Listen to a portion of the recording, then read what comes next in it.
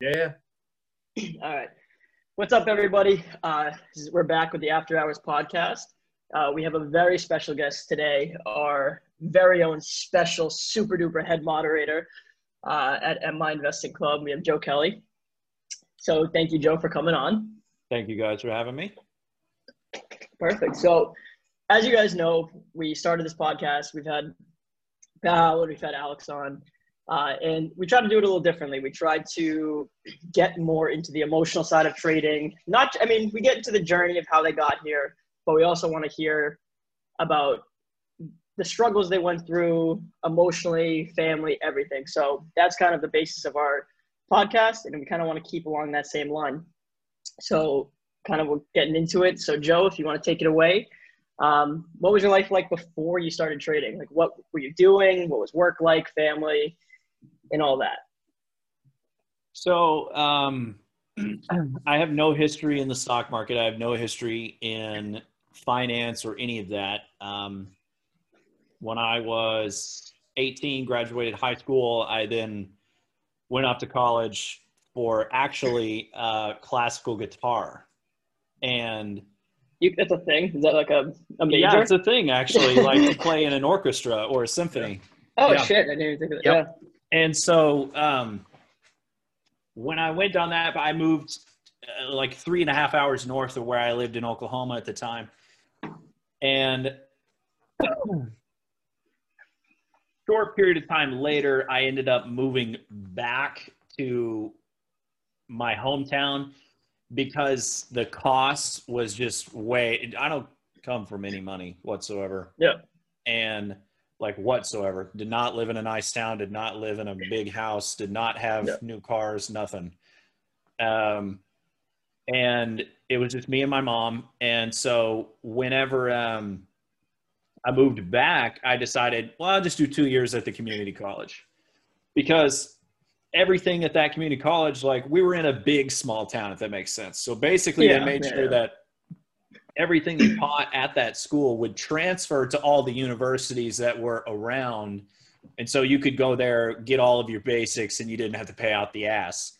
Yep. Fortunately, I was able to go and get a full ride scholarship for performing arts.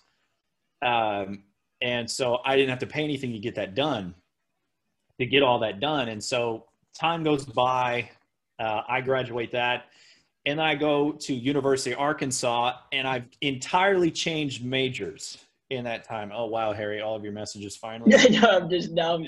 It's a Canadian bullshit service. It's a Canadian dial-up. Yeah, finally coming through. Finally. Canada fucking sucks. Jesus Christ. Anyway. So I went to University of Arkansas, and while I was at the community college, I changed majors. I did not continue performing arts. I just played and performed while I was there to pay for everything else, but I was taking other courses like physics and chemistry and everything. And I was actually going to specialize in pharmaceuticals and organic chemistry, because I always liked math, because it's definitive and it's black and white. There's only one answer that's right. Mm-hmm. I always failed. Not when I do math. When I do math, it's all fucked up. And that's why I always liked math, though, is because it's either you're right or you're wrong. There's no dude, it made me so mad in like English classes, reading, speech, all that other stuff. When there was you could say an answer, and then the teacher or the professor would be like, well, there's another interpretation of that situation. And I'd be like, fuck you. No, there's no interpretation. There is no different interpretation. That is the interpretation. That's what it says. And so I just gravitated to math because it's one final answer. And so I went and continued in electrical engineering after the chemistry thing, because I took organic chemistry and nearly failed. That was the only college class I ever had to drop out of, because it was one of those moments where the professor came to me and goes, hey, look, you're one of the 5 or 6 people that are probably going to have to stop this midterms before we take the midterms, because if you go past the midterms, you got to stick with it, and whatever you get as your grade is your grade. And he goes, probably would recommend not continuing. Well, that was nice of him. That was honest. I was Dr. Curtis. I'll never forget him, Dr. Curtis. That's awesome. And And he goes, probably wouldn't continue this because you're not going to pass this class. You'll have to retake it. It won't look good. And I'm like, okay, thanks for that. Fantastic. And so I left and I went to talk to the counselor, and she was like, look, these are what your credits transfer for. You can either continue in this path or go with engineering. And I was like, well, since I've already gone this far, let's just go with engineering then. And so they enroll me in all these other classes with engineering in the next semester, and everything goes through that. And so I end up moving to Texas at that point. And you're single, right? You don't know you're I was married, dating a girl at the time, but okay, I moved to Texas because I wanted to move to Texas. Okay, yeah. If she was going to come along, she was going to come along. And but if she wasn't, she was going to whatever it was. And so I'm going to Dallas because that's where all of my family is. I'm going to Dallas. And so I go to Dallas. I get a job working at a Guitar Center, and just to pay my way. Yeah, exactly. And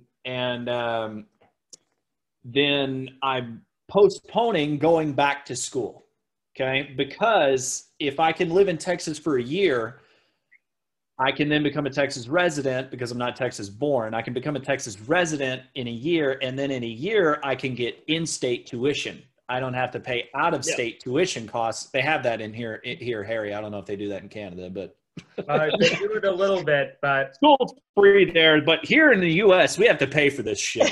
well, we have to pay for university.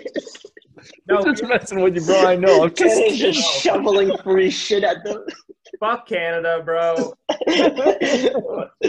So anyway, wait, were you still performing? This is just random. Were you still performing any shows? Nothing? No. Like stripping? No. Nothing? None of that? No. Okay. Well, I stripped on the side. Yeah. It's passive income. Well, I guess that's active income.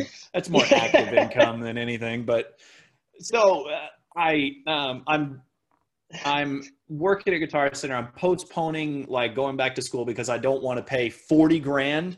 I'd rather pay 15 because I was going to have to get loans at that point. Like I couldn't get any more full rides. I couldn't get any more of this. It wasn't available at that time to me. So I wasn't, academically excelled enough than all these other kids that were just coming out of it. I couldn't get it. So I basically postpone it. And then in the meantime, I end up leaving Guitar Center to go work for Ford. And I just started selling cars because I didn't know. How old are you at this point? You're 20? I'm 20 at this point. Yep. 20, almost 21. And within like a month, I'm 21. And so we'll just say 21. And so once that starts, I go full-time working with Ford, and I continue in that. And oh my God, I made more money than I'd ever seen in my entire life. I had never made six figures in my life. Ever. No one in my family did. No, besides like my aunt that lives in Texas, but nobody back in Oklahoma ever saw that kind of income. Nobody, it was nothing. Nobody had ever seen it. I never thought I could do that. And so all I did was just go out and work. And so I ended up being fortunate enough to meet a general manager that ran the store that kind of took me under his wing because he liked my work ethic. And he trained me all the way through up to upper management. And in 2 years, I was leading my own teams. I was leading my own sales teams. There were literally people that were twice my age that I was telling them how to do this. Went to sales 23 management. At this point. Yeah, 23 coaching, 40, 50, 60-year-old people. Wow. And went through all that stuff and then end up in sales management. And then I went to finance, and then I started moving around.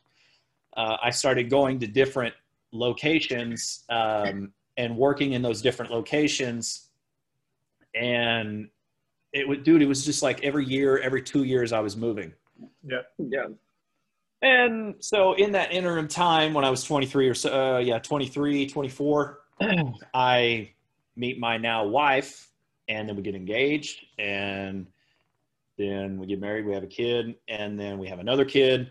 And in that period of time of having two kids, we've moved 3 states already in the periods of marriage, first kid, pregnancy of next kid, birth of next kid. Like, it was hell it was hellacious. It was like we were here, we were there, we were here, we were there. So we did you enjoy working in the car industry like during that time? Like, was there a period where like you thought that was the best job ever? You like fucking loved it, or was it always like kind of? Absolutely. It will be something I eventually go back to. Not working in that as like in a management sense, but it will be something I eventually invest in. Really? Because I have people in upper management that have connections with those that can because if you have an X amount of funds, you can become a silent partner in one of these stores. And I swear to you, there is nothing that prints money more than maybe like drugs, the sale of drugs and cocaine, than a car dealership. Or the Federal Reserve. Or the Fed, yes. Yeah. There's nothing that prints more money than a car dealer. The people don't understand the amount of capital that flows through those places on a daily basis. It is insane amounts of money. And they literally just print money. If it has nothing to do with the market, just that alone, automobile industry, automobile sales, that's what I would tell anybody to put their money in. And if they can, because you have to be approved by the motor company, you know, whether it's Kia, Chevy, Toyota, Ford, Dodge, whoever it is, if you can actually be a part of that. So you can't. So there's a long process as to whether you can own one of their stores or run one of their locations and so on and so forth. Anyway, so I knew people that did that, and I wanted to continue doing that. Yep. But I started doing 12, 14, 16-hour days and working 6-7 days a week. And eventually I got to this point where I was like, I need to, and I'll tell you what sparked it is I got a really big bonus check one time. More money than I've ever seen in a single check ever. And because we'd hit all of our sales targets and all this other stuff. And it was the motor company paid out big, the dealer paid out big. And it was like, we were all like, holy. It was great. And because I didn't know what stock trading was at that point. Didn't realize it could get your better. life went way downhill. Yeah. Oh, dude. It just. From the peak to the valley. And so I got this check and I'm just holding it and I'm like, what do I do with this? Dude, I had no savings. I was just about to ask if you were a saver or not. Everything I ever made, I spent it. New cars, new clothes, designer everything. It was, you know, we rented in houses. We didn't buy any homes. We didn't buy any homes at that point because we moved so much. Yeah, you were so mobile that I can't buy anything. So I'm just renting the nicest houses that I can I'm like maxing out my income in like how much house can I get with the nicest house in the nicest neighborhood, dude, because I come from nothing. So I was like, I want to live in it. And so so I wasn't a saver at all whatsoever. Was her mom like amazed at this, like just seeing places you'd live and shit like that? Oh, absolutely. Yeah. Absolutely. She'd come over and she'd be like, I'm so proud of you. I'm so proud of you for all the work that you've done. And I went, hey, Mom, I want to learn stock trading. What? And so, and anyway, so all that goes through and I get the big bonus check and I'm in Kansas at this time. And I'm looking at it and I'm like, what do I even do with this? What do I even do with this amount of money? I've never saved any money, but I was making to a point where I was like, I can't just blow this. I've got kids now. Got to think about this, think long-term. And so I was like, how do I grow this? How to turn 20,000 into 20 million. Like, and the typical person popped up. How to make $1 million or whatever it is. And was he in a blue Lamborghini? Was that what got you? Oh man. what? I can live where? So I was hooked. And it was that first like stock that went from 2 to 20 in a matter of minute. And keep in mind, there was still some hot OTC plays in this time. Yeah. And so it was still OTCs. It wasn't all listed. It was still some listed, but when I started, it was still good OTC plays. Not 2013 when you had like awesome penny stocks. Yeah. That was this really is like 2015, running. Right? Yeah. Yeah. And so, nope. Oh shit, it's 2020. That would have been 2014. So I was only 1 year from missing Fannie Mae. Yeah. I was 1 year shy. Let's be honest, you would have missed it. We all would have. I would have missed it. I wouldn't have known what to do. I would have fucking bought the top and sold the bottom. I would have Bao would have been selling all of my orders. I've been like, buy it. And he's like, short it. And that would have been me. I would have been there. That would have been You would have been filling into his short positions. I would have been the night market maker. Filing a lawsuit. It's like, he took my fills. Yeah. And so I missed it by a year. And so I start learning. I take that program that you sign up for. And dude, I spent, because again, I'm not a saver. Here we are. Yeah. I bought everyone's content. I bought everyone's service. I bought everyone's everything, because I knew nobody that knew how to trade. I knew nobody that had anybody in any interest in the market. I had nobody to look to. I had nobody to talk to. And nothing. There's a mark on my screen. I don't know what it is. It was like on my face. I was like, get that off to that beautiful thing. It's like the fly on Pence's head. It's just no, how are you finding out about these people? Did you have Twitter at this point, or were you just on like? Dude, I didn't know Twitter was a thing. Like, I didn't know Twitter was a thing. I didn't. You were just Googling. I knew like, what Twitter was. Yeah. I knew what Twitter was because there's no censorship there, and you can be like, what girl posted what? And that's about all I knew. OG Twitter was great. Right? Twitter, yeah, there was some serious. There was some serious value. Yeah. Twitter was savage back in the day. Yeah, and so it was, dude, I just started with nothing, knowing nothing, following people, following trades. I remember my first ever trade, I got the text message alert to take this trade. And I was like, fuck yeah, I'm going to be a millionaire. Yeah. And like, I took it, made $40. Thought I was the hottest shit in the world.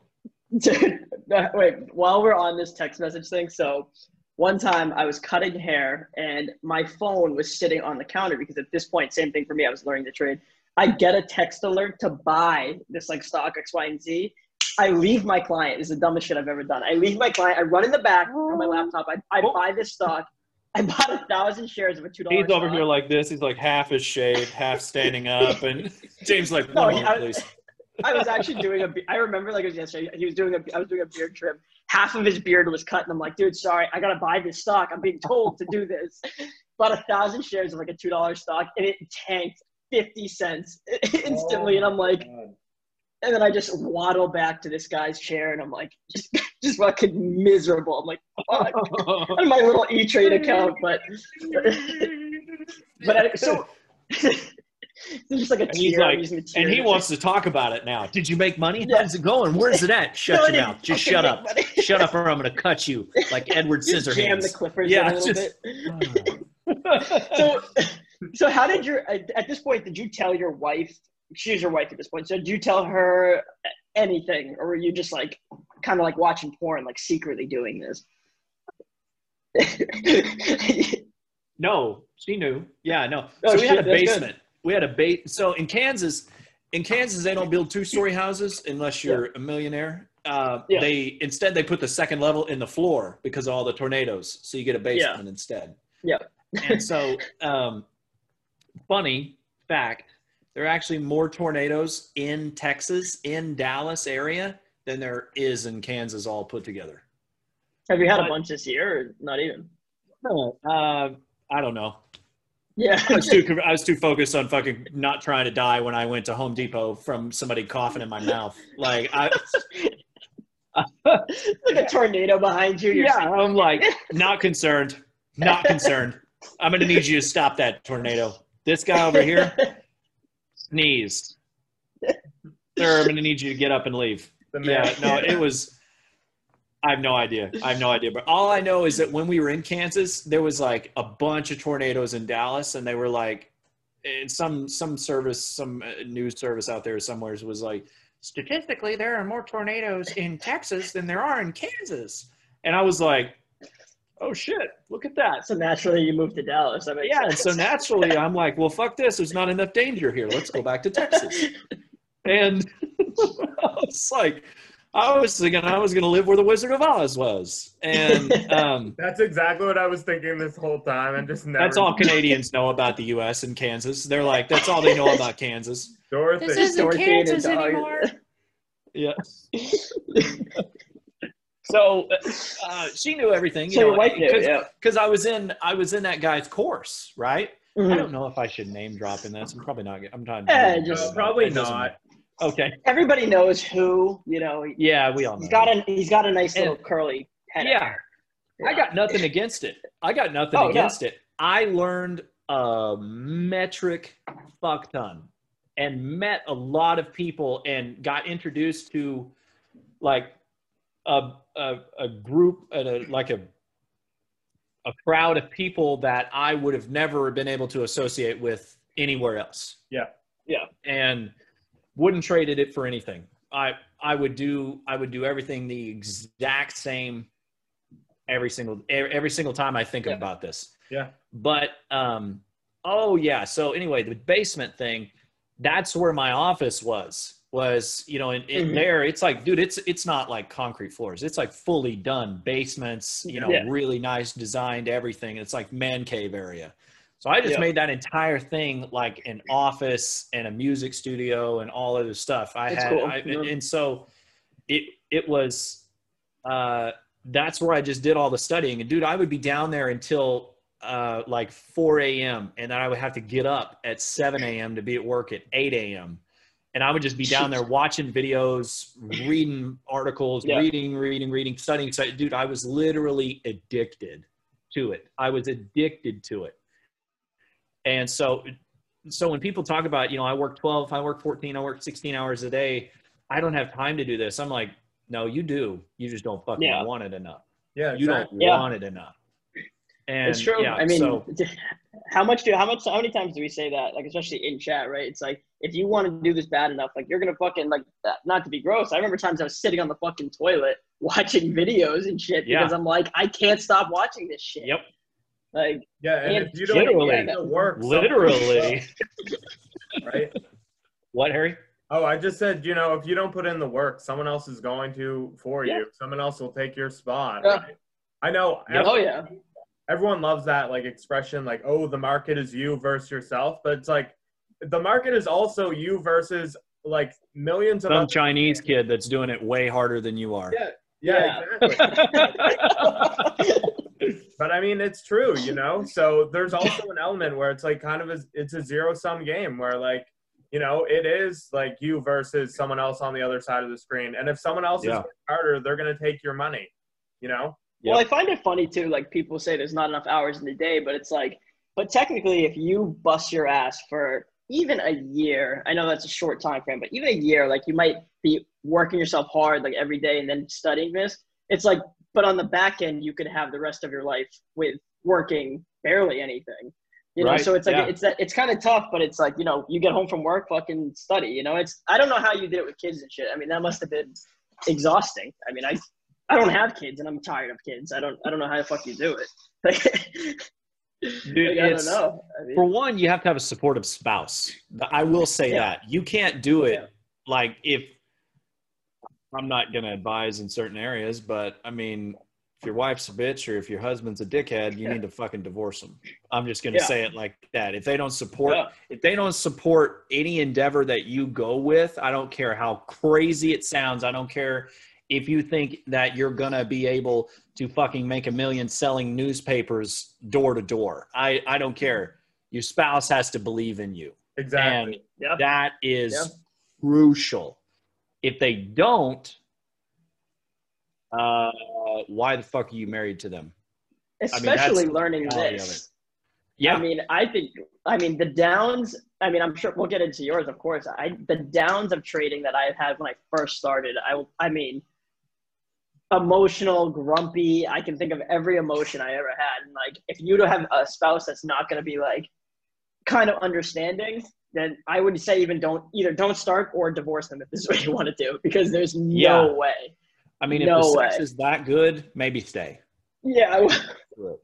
But no, that's I don't know how. There's a lot of fish in the sea. Yeah. So yeah.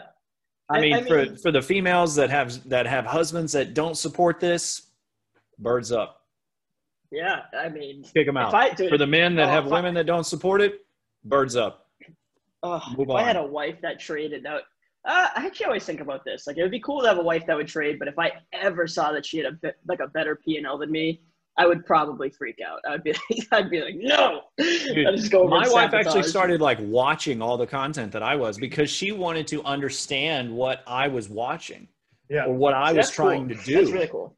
And dude, so I applaud the people that have the relationships that their spouse is at the computer next to them. They've set up 2 stations, husband's here, wife's here, or whatever it is, vice versa, however it is.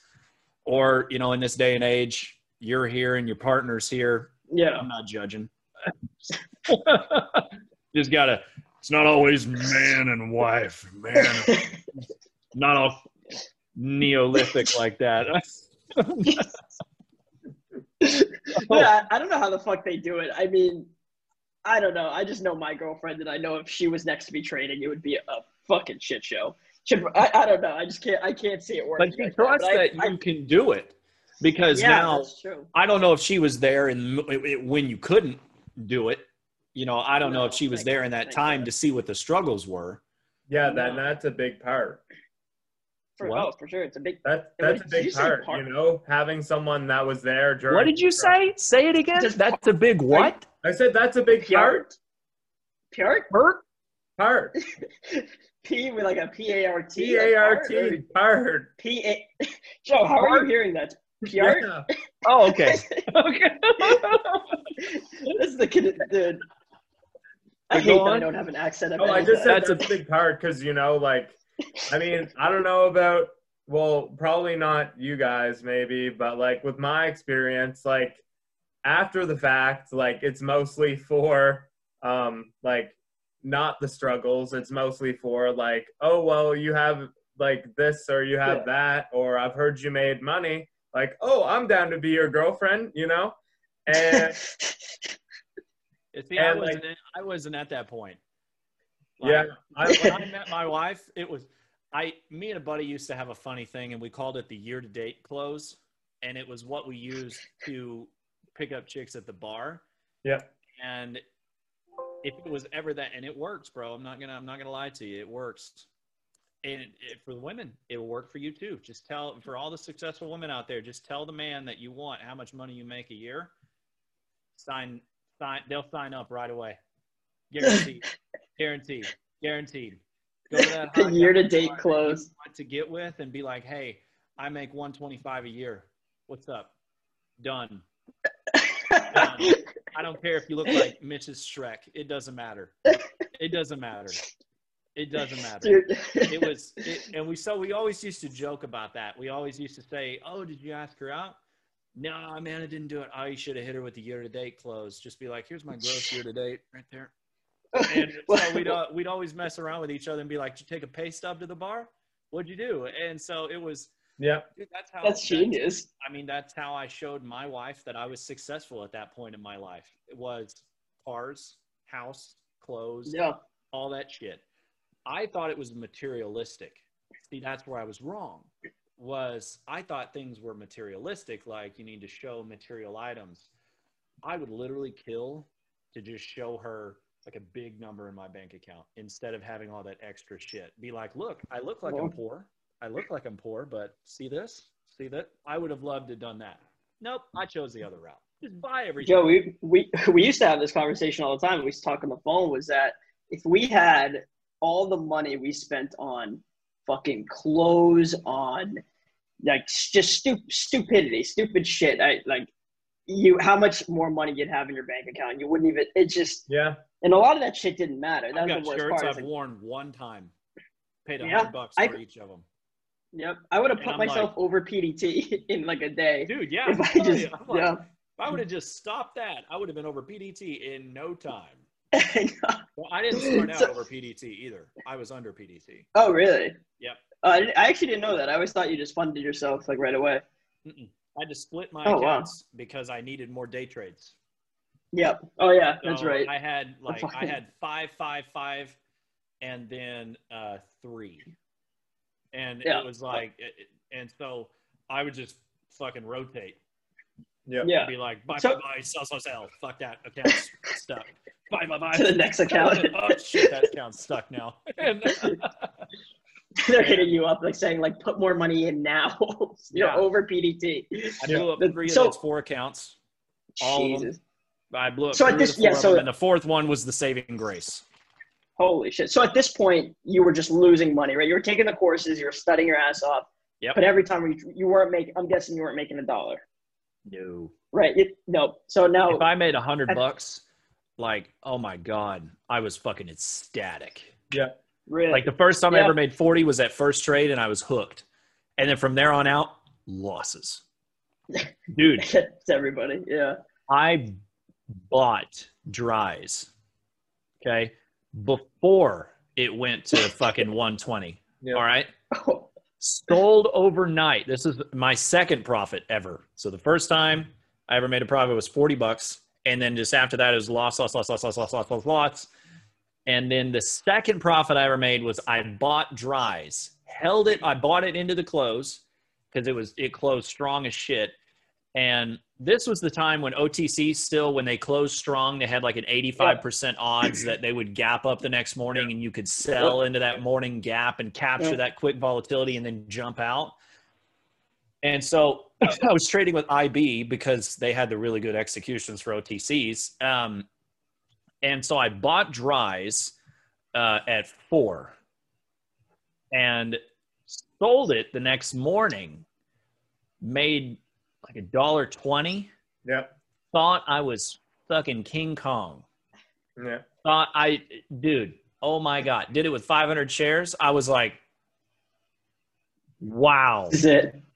This is Wow. it. I was like, whoa. And then I had to go to Manhattan, Kansas, which is where Kansas State University is. Yeah. If I ever had to recommend a place to live in Kansas, that would be where I lived. It's fucking cool.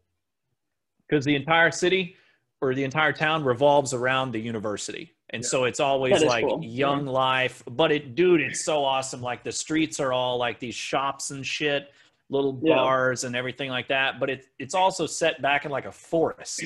And so it's all trees. And so in the fall, dude, it looks That's sick. awesome. It looks so cool. That is sick. But yeah, Manhattan, Kansas. If you ever want to go and party your fucking balls off, go there during like The next college MIC football meetup. times, dude. Yes, for real. I'm not joking with you. It is.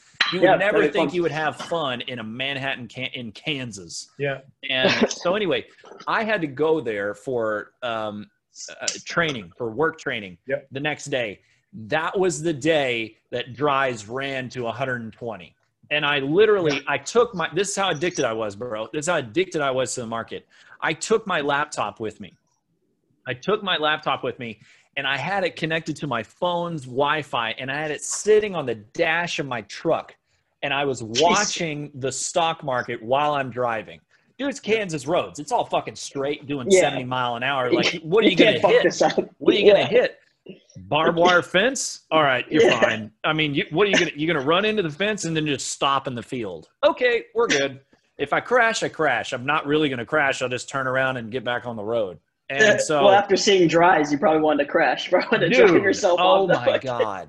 I sold it I into the remember gap the up. day. I sold it Yeah. in the gap up, and I was like, hell yeah. And then it closes like at fucking like 10 or 20 that day. Yeah. And I was like, great. Thanks for that.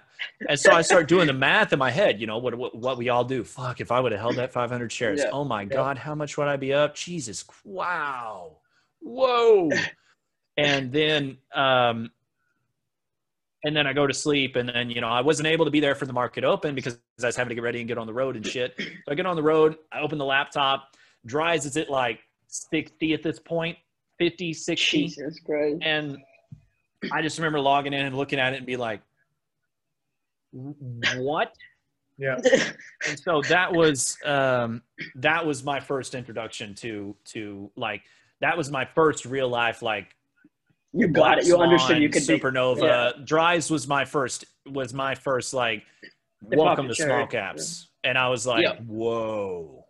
Yep. And what type of, it was something. What type of setups were you like trading back then? Like, was it like those type? Couldn't get the shares to short because everybody had to go with fucking IB. You know, because you didn't have any besides like SureTrader, which was notorious. Like, hi, welcome to SureTrader. We're gonna fuck you, and I just want you to know that up front. Oh, thanks, perfect, fantastic. I'll take two. Yeah. And so I wouldn't trade there. And so I didn't want to trade there because I was like, no, I'm not going to do this. I'm not going to pay X amount of money every time I place a fucking trade and this amount of money per month and this amount. And dude, I was like, no. And so I was just trading, like I had 3 Interactive Brokers accounts under different names. And that one of which was a Venom trading account, actually, before Venom was ever popular. Oh, wow. It was, so it was Venom, which traded through IB, and then I had an IB account. And this was the time when if you were under the age of 26, you could open an IB account with $3,000. And they used to have that. And so like I opened it, and then I had a Venom trading account, and then I had another IB account that I opened under my wife's name. Yep. And then I had an E-Trade account.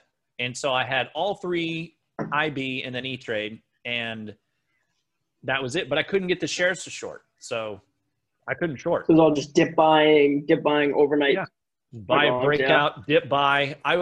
That was my biggest thing is they were like, buy the dip. I'm like, well, what fucking dip do I buy? They're all dipping. They all dip. When do I buy this fucking dip? And so is that like that meme of dip the buy? guy? What is that? Is that meme of the guy buying the dip and it just keeps dipping down, and that was me every time. He like turns to his journal and he's like, "Dear journal, I lost everything again." That is literally my favorite meme ever. Dude, that was me. Every morning I would just like buy a dip, it would just keep dipping, and then just turn around and like, fuck me. So after Dries. I forget now, to be honest. Okay. So it was what setups did I trade, right? Was that the question? So it's just dip buy, like the OTC, I guess it was like panic. Something. No, I loved the OTC panics. That was like the only thing I was consistent at. I tried to get on that like OTC breakout stuff. Yeah. Man, when you could get one, it was good. But when you were wrong, you just got stuck, and then you couldn't get out until way lower. Yeah. What? You got stuffed? Oh yes, all the time. Yeah. Sure. And so Harry, did you even do OTCs? Sorry, were you ever in OTCs or any of that? No, I actually started with shorting. Oh, I know. Oh, wow. I know. Gee, and that's where the whole sniper trader came from. Sniper trader. Because he was because I remember this because I was in another service, and that's where I met the bear, actually. Yeah, and I met the bear too, yeah. We may have all 3 been in the same place. I didn't meet you there. No, I know what you're talking about. But yeah, you know where I'm talking about, though. I ended up meeting everyone through Twitter. I had never. Oh, yeah. I had never been on any type of service. I said my perspective was like, I want to do this all myself. I'm not going to listen to anyone. Right. I don't believe in all this shit. I just want to try it out myself. And and then I ended up meeting the bear, a lot of people who we kind of had like similar trading styles. And I just I don't know how, but like, I just went straight kind of into like Twitter. I ended up meeting a bunch of people on Twitter, getting in a bunch of Discord groups like that. And people would share. I didn't even know what Discord was. Yeah. Well, I remember sending Alex a DM because I saw him post like a chat room. And I was like, hey, what platform is that? Hey, what broker do you use? He never responded. He just deletes it. Fuck this dude. I fucked with him one time and I sent him that screenshot. I was like, hey, remember me? Oh, Yeah. And this was like after MIC started, Yeah. because that was our last DM, was me asking him what is that platform? Dude, I'm not a gamer. I'm not a gamer either, so I didn't know what Discord was. I didn't know what any of that was. Yeah. And so, keep going. Yeah. No, so I just met people through these chat rooms. Yeah, and I just heard Brian Lee's chat with traders, and it's crazy. He's talking about our old Discord room with the Bear, Brian Lee, a couple other guys, and I mean every day. So like, funny. This is like long before MIC. Like there wasn't really anything like, and so we would just all talk to each other. I was in first year university when this was kind of going on. And I thought it was so cool. Like, man, I'm actually in a chat room with other people who like actually know how to trade and actually fucking put the work in. And actually, you know, I didn't know they existed. I didn't know people were like this. Most of the people on Twitter, I know I followed like Bao. I know I followed Alex, like the generic, like almost that the algorithm picks up where you're like, okay, you follow these people when you sign up. Who to follow, yeah. Yeah, but I mean, it was crazy. And so like, I learned a lot from those guys as well with shorting. And then after a while, shorting just was getting like really, really expensive. And that's when I switched to long and all that stuff. But I mean, it's crazy. Like we've all had like different journeys and stuff like that. And, you know, also like Brian Lee, it's crazy. A lot of people out of that Discord chat became successful, you know? And so I mean, that was what I thought was crazy is that, like, you know, you look at Brian Lee, even though, like, I mean, he wasn't in, like, MIC or anything like that, or maybe he was, I'm not really sure. But, like, you look at Brian Lee, the Bear, a couple other guys that were in there, they all became successful. And I think it was because, you know, me, Bear, we were all putting in the work every single day, just like I'm hearing you, just like, you know, you hear James and a lot of other successful traders is that, you know, we were all obsessed. We were willing to put in the time, the work, the effort, we were willing to endure the mental pain, the goddamn mental pain that comes with it that no one talks about anymore. You know, that is friggin' tough and hard. And, you know, it's unbelievable to me to just like, you know, just to be kind of also where I am as well, to like even think about where I came from. Because it's crazy when you look back and even think about it, you know, but I guess my point is that, like, you know, you put in the work and you just keep going. And that's kind of what we did. And that was kind of my journey as well. A lot of just putting in the work every single day, you know? Yeah. So, yeah. That's what's cool about Joe. I mean, that's what's cool about you, man, is like you have put in the work and like you have a similar story to a lot of people because everybody, I think, that gets into trading has that. But there's always that underlying difference of like, you were working, you had a family, you had all this. And I mean, at this point in your career, you were just bouncing room to room, right? And you weren't finding consistency. So what was it for you that took you from like, I like need to figure this out now, and like what changed for you? Like, was there a person you met? Was it joining a group, MIC or something like that? Like, what was that next step for you to get out of the guessing phase and the gambling phase kind of thing? And were you even profitable before MIC and all that stuff? I was, yep. And that was where, so what turned me profitable was day trading actually dug me in a hole because I kept trying to long everything. And because I couldn't get the shares to short. Yeah. So I was like, well, let me buy it, which is the worst fucking decision. Oh, I can't short it? Well, let me try to find a long. Yep. And so I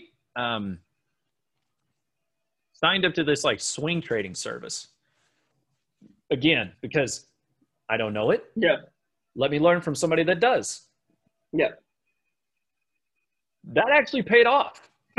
Yeah. That's funny. And I actually learned a lot from that swing trading service. And that took me out of the red like I think it was like, I was like 10K in the red. And because, you know, I'd make some and I'd lose some and I'd make some and then I'd lose some. And then at this point, this was like my all-time low is I was like 10K in the red. And I hadn't made it. It was just like my P&L curve was like, Yeah. And it was like here, right here is where everything changed. And then it just went, and then, and I was still in another chat room too, where I was using like their adopted things. This was not MIC. This was before MIC too. And so, and this was actually before I ever met or I was ever in that room where Harry met the bear and we all were talking amongst each other. It was all in that, it was before that time. And so I finally got consistent by swing trading, and I swing traded small caps from the long side. And I would find these like super beaten down stocks that, you know, weren't pennies and that had a history of spiking. And I would buy them when they were like heavily beaten down and just wait. Like, how much lower can this thing go? Right. It was pretty much that. It was like, okay, it has a history of doing press releases at this time. It has a history of doing this. It has a history of doing this. Let me long it. And so I'd buy it and I'd just spread it out. I'd pick like my top 4 or 5 and I'd buy them and then I would just wait. And then like I'd get offered on at times and things like, I mean, that was just, you know, that's small caps. Naturally, when you're holding long on a small cap, you're probably going to get offered into like it's coming. You're asking for it. And so I always had this thing like, don't buy anything above $5 because they had a tendency to offer. And so I was like, don't buy anything above $5. They have a tendency to offer. So, okay, I'm not going to do that. I'm not going to hold anything over $5 that, you know, looks beaten down because they'll still offer. And because dude, you don't want to buy anything under $1 either because they could do a reverse split. Tops. So dude, I was like 1 to 5, like this tight little range. I was like, I'm gonna buy those. And my sweet spot was like $2 to $3. If I could find something that was beaten down like $2 to $3, I was like, okay, at this point, I had learned enough fundamentals to understand MVPHS rules and things like that to where I knew they couldn't offer on me anymore. And so I buy them when they're stupid beaten down. I know they can't offer on me until they run it up.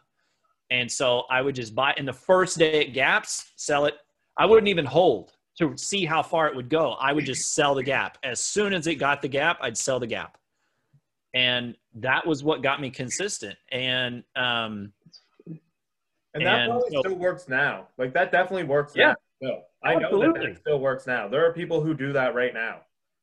Oh, for sure. It fucking works. Yeah, it works. People understand the rules. They understand the rules of the game and how it is played, and they do that on the side. Yep. And so it was more passive income because I didn't have to be there every day. And so now that I'm in large caps, dude, and I'm going back to swing trading, dude, I'm just going back to my roots, to what like feels comfortable. Yeah.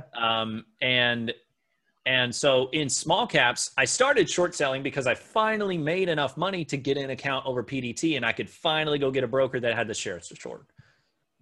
Once that started, I mean, it was just, I was hooked. From there, I was hooked. But dude, the most consistency I ever found was in buying That's those so funny. seriously beaten down plays.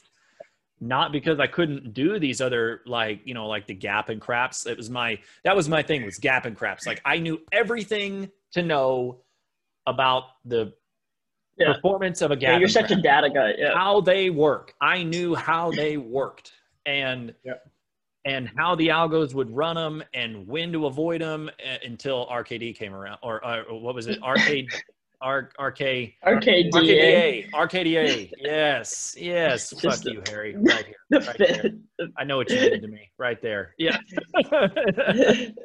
And so me and James were on the phone in the RKDA trade. He was like, yeah, I covered. I'm like, what? I'm still short. He's like standing in the kitchen making a coffee and I'm still over here. I'm like, holy fuck, this just limited up and I'm stuck from where? He's like, really? Oh man, I covered a minute ago. Dude, I was telling me you saw something that maybe made you want to cover? I was in my like, Barbie fucking Mustang, and I was driving was like, along, and fuck I'm like, you. "You're still in that shit?" Yeah, he was like, oh, dude, dude, I'm those already are out the of days. it. That was the day I knew I lost you to large caps. I knew you were done. I Dude, seriously, when RKDA happened, I was like, I'm tired of this shit. Yep. I'm tired of this. And Because I remember that whole situation going into that because you guys were blessed so much with there hadn't everything was been anything because just gap and fade. I remember, and I remember the same stocks like every single day where they would gap up and just instantly wash out of the open. I think there was only one that had recovered from a gap, and that was YUMA that had washed out of the open the same day that DPW was running. I have like a really photographic memory. So the same day that DPW was running, YUMA also washed out as well. And I just remember just that was like kind of the only one. Like there wasn't a lot running. Like things were just being pumped out of the blue. It was really illiquid at that time. That summer was very, very slow. And I remember that most of them would just end up fading all day. And then RKDA had that super low float. I don't know if they did a reverse split or if the stock was just super low.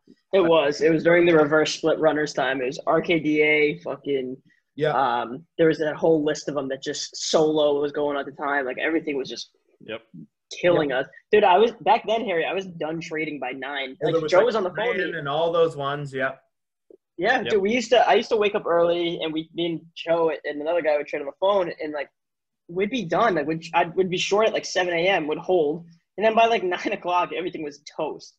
And those were that's the easiest trading has ever been in my career. And then after RKDA is when everything actually changed. That's when that pre-market shit just like. Dude, that's when it started. It hurts. That was like small caps have never been the same since RKDA, in my opinion. Like that move was what put zombies on the map. Oh my God. That move, because what it did, RKDA broke the death line and then it reclaimed it. And then it did, and then it just hung there until right at 10:30. And then all of a sudden, boom. Yep. And I was like, whoa, hold, what the and so dude, that whole thing, I was sizing into that because it had been that. I remember. So that was my entire strategy was gap and fade. That was it. I'd short them in the morning and I'd put orders and I would leave. And because when they zombied, it was just like, it's not enough. It was like. It was really the reason that they were zombieing was I think that all the people who had lost money in the morning just started buying together again like a band of misfits, and then they ended up getting probably. Dude, it was when that happened, man. That was finally when I was like, yeah, all right, I got to find something else to do. And then Brian Rivera, or Trader Tax CPA, me and him had met at a meetup in Dallas, and we just kind of buddied up and just started chatting because he did the same thing I did in small caps. He shorted the gaps, just waited for him to fade, and he'd swing it too. And so me and him were like, dude, hey, we do the same thing. And that's how I became friends with the Bears, because that's the Bears' favorite setup. Yeah, but the Bear would short him at like 6 a.m. and he'd have all these pre-market fucking top ticks, and then it would just bleh. I was like, what the? And dude, I thought trading was so easy back then. Like, I got my account over PDT because I'd wake up. It was the same thing. It was like 7 a.m. I'd just short a random ass stock, and it would just go like all the way down. Yeah, like, this is sick. All you had to do was just let it run. Yeah. I loved life. I'd make like $1 a share. I'm like, this is so easy. Yep. What do you mean 10% of traders make it? So, I mean, at this point, so you had been making money for some time, right? And like you got into small caps and you got into shorting and all that. And you had because I remember like you were very process and data oriented in small caps. Yeah. And you had been doing well and you were in MIC, obviously. At this point, you were the head moderator too. what was it really RKDA, or like what kind of pushed you to the point of like, all right, I need to transition now myself into like large caps? And what was it? Was it just the fact of like the frustration? Like, I mean, I know I want to, I like hearing it, but like, what was it for you that got you there? So it was that summer that it was really dry. There was nothing to play, even long side or short side. Yep. I don't like trading pre-market. It's not my favorite place to be. And so I don't like doing that. And then, so it was, okay, I have to trade pre-market. I have to wake up at 4 a.m. my time to get ready for, 3 a.m. my time to get ready for this, to get ready to do this. And I had to be there. I had to wake up at 3 a.m. my time, and be there for the entire market, pre-market, to get the borrows that were cheap enough, or because they would come and then they'd run out, and it'd be like, oh. And so you couldn't get the shares to short. It was just stagnant. And all the profits, after you accumulate it all up, I would always end up giving back like 30 or 40% in locates. Yeah. And it wasn't commissions or anything, because that was at the point where I'd learned how to do fantasy orders, and I didn't have any problems with commissions or I got all the ECN rebates and all that stuff. I didn't have problems with that. I had problems with the locates. And so it's crazier now than it was back then. Oh, I know. Way crazier. And so I got so sick and tired of fighting that. I was like, I've got a wife, I got 2 kids. She works, she does her own thing. The kids are here with me in the mornings, and then I'm doing this, and I'm trying to short these fucking small caps that I got to wake up at 4 a.m. to get these fucking borrows, because they always run out, because these son of a bitchin' brokers never do it. And then it was just and then I went, okay, how much do I have to pay for this stupid platform every month? How much I have to pay for a scanner now? I need a scanner, because I hate looking at the chat room and waiting for somebody to post a scanner, because by that time the borrow was gone, because it would be like, okay, what's popping? Oh, well, fuck, now all the borrows are gone. Yay. And so I wanted to see it. So I had to pay for a scanner. I had to pay for a news service, because I wanted to make sure that I had the news. I was like, I want to do all this on my own. I want to do that. I want to do this. And so I had to have all these things. And basically it was like, at that time, and then I met Brian and been talking to him, and it was like, and he posted like one chart of like Tesla or something like that, where he'd longed it at 4 in the options and sold it at 17. And it was like intraday, he bought it at 4 and sold it at 17. And I was like, are you telling me I can trade Tesla and make 300%? How the fuck do you do that? Dude, Brian's a low-key freak. And Brian is a fucking good trader. Like, he's nasty. And so I was like, how? And he goes, it was that moment. He was like, I'll show you. And I was like, I'll listen. And take my hand. Yeah. And that was it, man. Because it was like, can I apply the same MIC process in large caps? Absolutely. Does this work better in large caps? Absolutely. Can I make the same percent gains that I can in small caps and in large caps? Absolutely. Okay. Well, fuck, I'm sold. Tell me no more. And then they announced 0 commission. I was like, oh my God. Fuck yeah. Oh yeah. And so it was like, I can trade on a platform. I can pay what in commissions? Literally, I put 30% back in my bottom line immediately by going to large caps. Yep. Immediately. And so it was like that. I was like, okay, at the end of the year, I make X amount of money. And instead of, I give away 30% to fucking locates. I give away 40% to the government. I keep 30%. That fucking sucked. So all you're telling me, all I have to do is switch from small caps to large caps, and I keep another 30%, and so the government takes 40 and I keep 60? I'm listening. I was funny like, too. Done, sold. It's funny too, because as long as we've all known each other now, it's like I think large caps fits your personality so much more, because you are so systematic and like data driven, and like it's funny. Like I consider you to follow the MIC process to a T. You set your lines, you set your orders, and that's fucking it. You just do that. And I feel like in large caps, it actually works better than in small caps. And like it works great in small caps, of course, but in large caps, it's like line to a T. Like, you know, it's, I love it. And now, so you've been with MIC for what, the whole time, right? Since day one? Literally the day, I still have the receipt from the day, from the day one subscription. Yeah. There was like 100 of us that first day. I remember that first day, like it was fucking yesterday. Yep. But how, if you could have any way, not even just making money trading wise, how has MIC impacted your life positively? Like what has it done for your life, or negatively, but how has it impacted your life? What has it really done for you? Well, so it eventually gave me a platform to teach.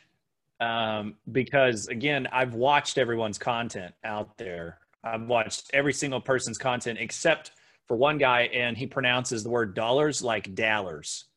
Dollars. He says dollars. And I've never watched a single thing that person teaches because I know it's fake as fuck. And so I will never do it. I will not. That's the only content of anybody out there that I have never watched.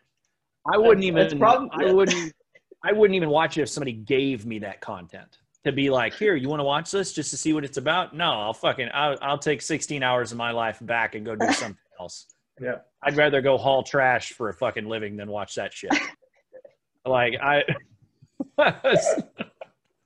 it's so, dude, it was, so I finally got the platform to teach, but I also, MIC was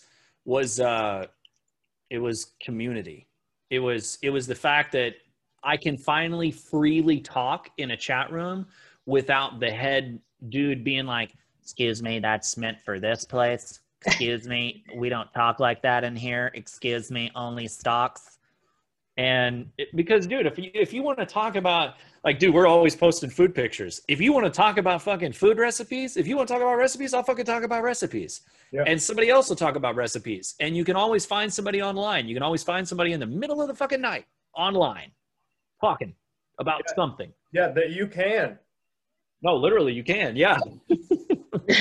and so it was, dude, it was like, it was like I was like, this is fucking awesome. There's always liquidity in the chat room. There's always liquidity in the chat room. There's always liquidity.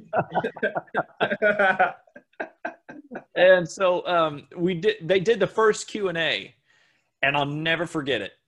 They did the first weekend Q&A, and people were going to come in and ask questions. And it was Bao, Alex, Tosh, and Nico.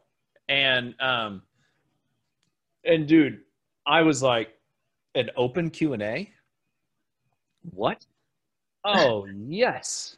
Because it would usually be like a webinar, and the person doing the webinar would read one question, rant for 30 minutes, read one question, rant for 30 minutes, and we're done. And there'd be like 200 unanswered questions. I'd be like, that was great.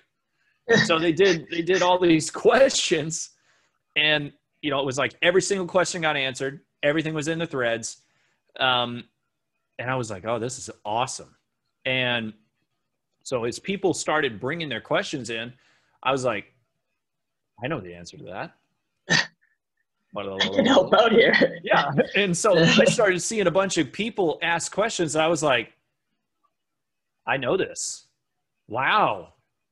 And so I just started responding, and I was faster than Tosh because, dude, I was so addicted. I was so addicted that I was just like reading these questions. Like I was like, and I would just type it out, and I'd beat Alex and Tosh to the answers every single time. And then they would end up just like doing the arrow, like just point up, this guy, he got it, that guy. And so my answers were getting pinned, like by Alex, by Tosh. They were just getting pinned to the channel because it was like, that's what they were saying. And I was just writing that shit down and putting it back, and then asking my own questions too. And then the San Jose meetup came, the boot camp, the first ever boot camp. And they had nobody to do any kind of sound. And I have a background in music and music production. And at this time I had made a couple videos and gotten a slight amount of people were like, okay, this guy kind of knows what he's doing. And it wasn't until a video I made that was literally just showing people how to make your chart on DOS look like Bao's on Realtek. That's all I did. That's all I did. And Bao went fucking bonkers. He was like, this is fucking glorious. I've had DOS for like 20 years and I never knew you could do that. I was like, dude, it's just a chart. From that point, he was like, are you coming to San Jose? And I was like, actually, no, I was not planning on it. And he goes, well, just wondering, just wanted to meet you. I was like, all right, cool. And that just kind of left it at that. And then, and so I just stopped and I was like, all right, I'll just do my thing. And then they were talking and they were continuing on and everything. And I was like, I'm going to reach out to him again. And so I texted him or DM'd him and I was like, hey, I don't know if you guys have anybody for this already, but I have a vast experience and past and even the equipment too, to bring it if you need me to San Jose to run your sound to do this meetup. How did you plan on running the sound? And he goes, what? You know how to run sound? I was like, yeah. And then he goes, call Tosh, call Nico now. And so I just went to the meetup and ran the sound, and then it was from there on out that it was like Tosh, it was the weirdest conversation I've ever had next to a urinal. But we're literally at this San Jose meetup, and like me and Tosh, like I go to the bathroom, and then Tosh walks in and goes, hey, what's up, Joe Kelly? I'm like, yeah, hey, how are you, man? Nice to see you. Fantastic. What you got over there? I'm just kidding. And we're standing there, and he goes, hey, so Bao wanted me to talk to you about this, and Alex too, but I mean, how would you feel about, maybe making some content for MIT? And I was like, you're taking a piss. Okay. Yeah, dude, that was it.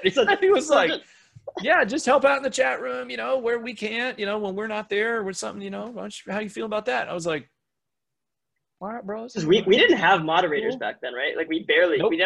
Nothing. Nope. And it got so out of hand one day that Alex DM'd me and he goes, do you want to be a moderator? This is getting fucking crazy. And he goes, I was like, okay. And so I'd been on all these other services and I'd seen how you moderate the chat room. With the other service, you just get fucking gagged. Yeah. And I was like, what is this? Fucking BDSM porn? Why is it called gagging? And so it was, I mean, that was it. That was it from there. There was nothing. It was just, I saw an opportunity to teach, gave everything back that I could. There was some questions that were way above my pay grade that I couldn't handle. But it was that I could respond. And then Alex, Tosh, and Bao and Nico, they were all like, yeah, that's the right answer. And it wasn't like the guru just rewording my answer just so the guru could say it. Yeah. And I was like, I would be like, bitch, you just said what I said. Why not just say like that guy? And it was like, from there on out, I was always loyal past that point. I feel like at that point unsubscribed to every other single service and just stayed MIC. I feel like at this point too, like you were a good trader, but like when you started teaching and like helping others is actually what put you into that next step of like, oh shit, like I need to be better. Like I need to be good. And like, you have to live by the example at that point. Yeah. I mean, you can't say some shit like, I think it's a good short right here and then long it. You know what I mean? Like I've seen some people do like, yeah, no, for sure. Bitch, we see you. Like, looks like a good short. Yeah. And you're like, what? Looks like a good long short 50,000 shares. Yeah.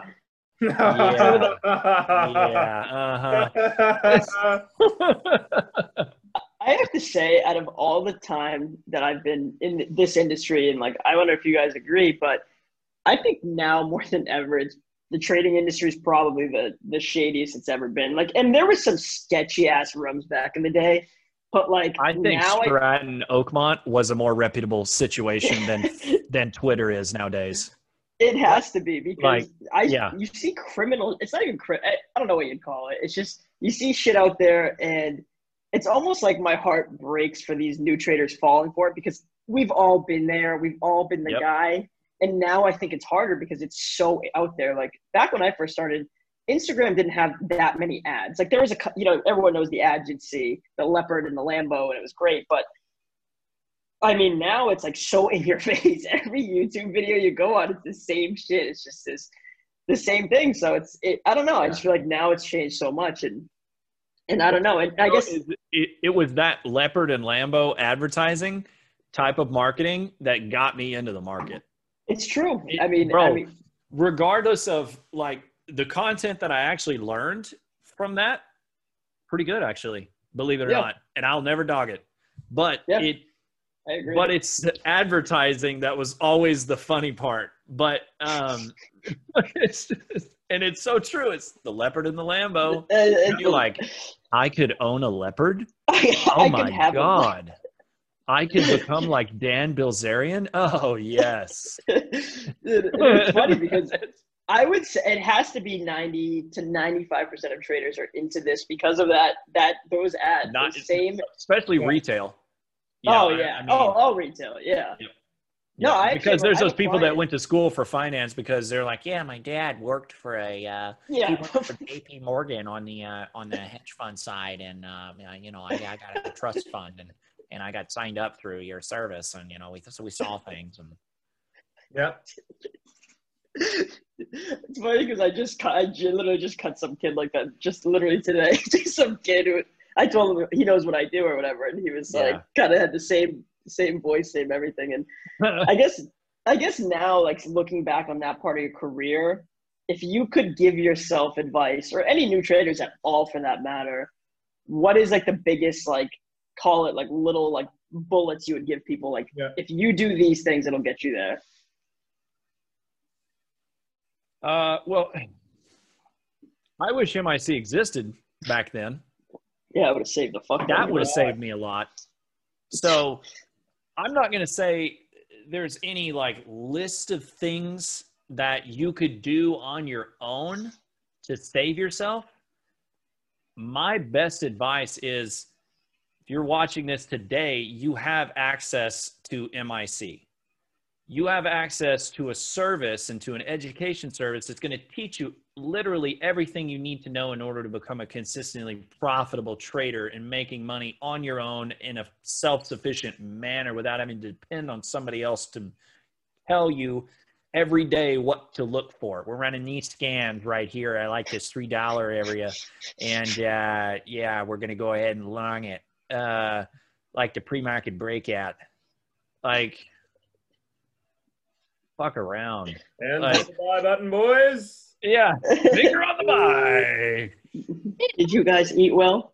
Did you both sleep well? Yeah, did you? Yeah, ate well. I had ramen last night because I longed one of your picks, you fucking dickhead. Like,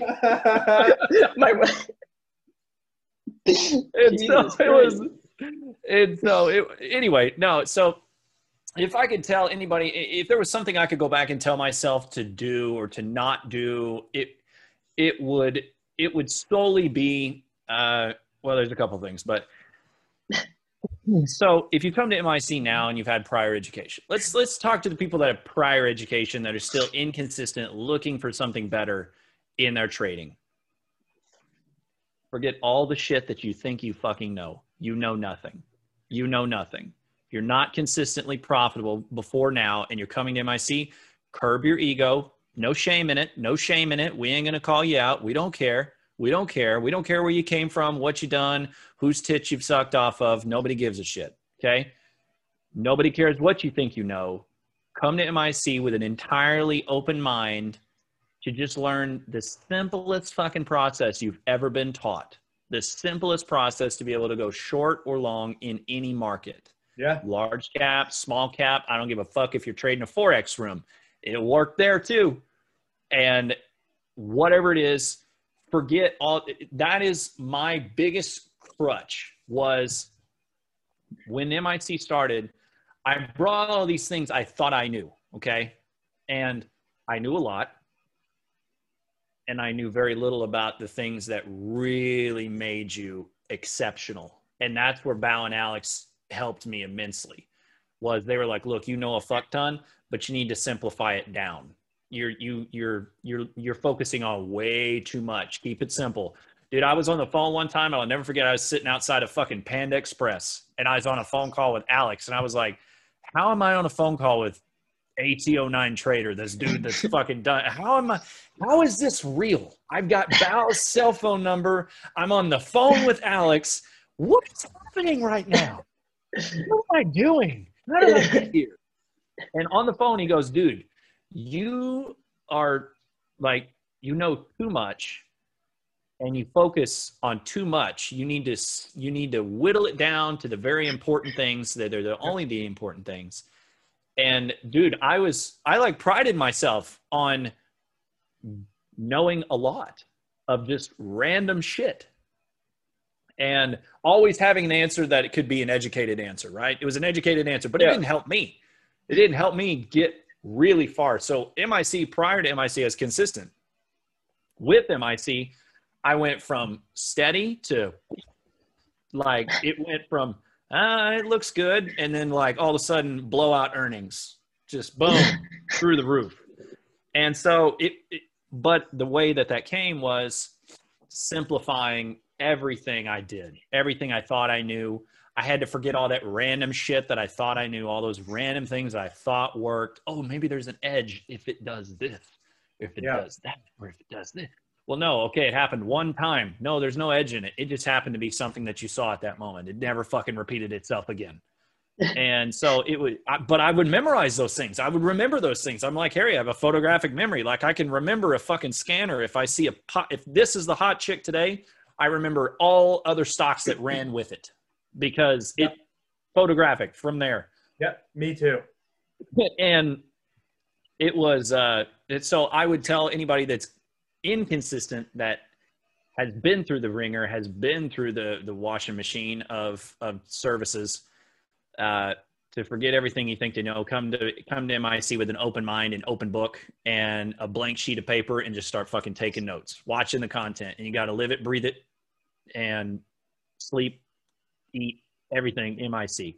Yeah, and videos and all. And like, it's not like Alex is asking us to go and like make this after hours podcast and just give MIC like, you know, like right.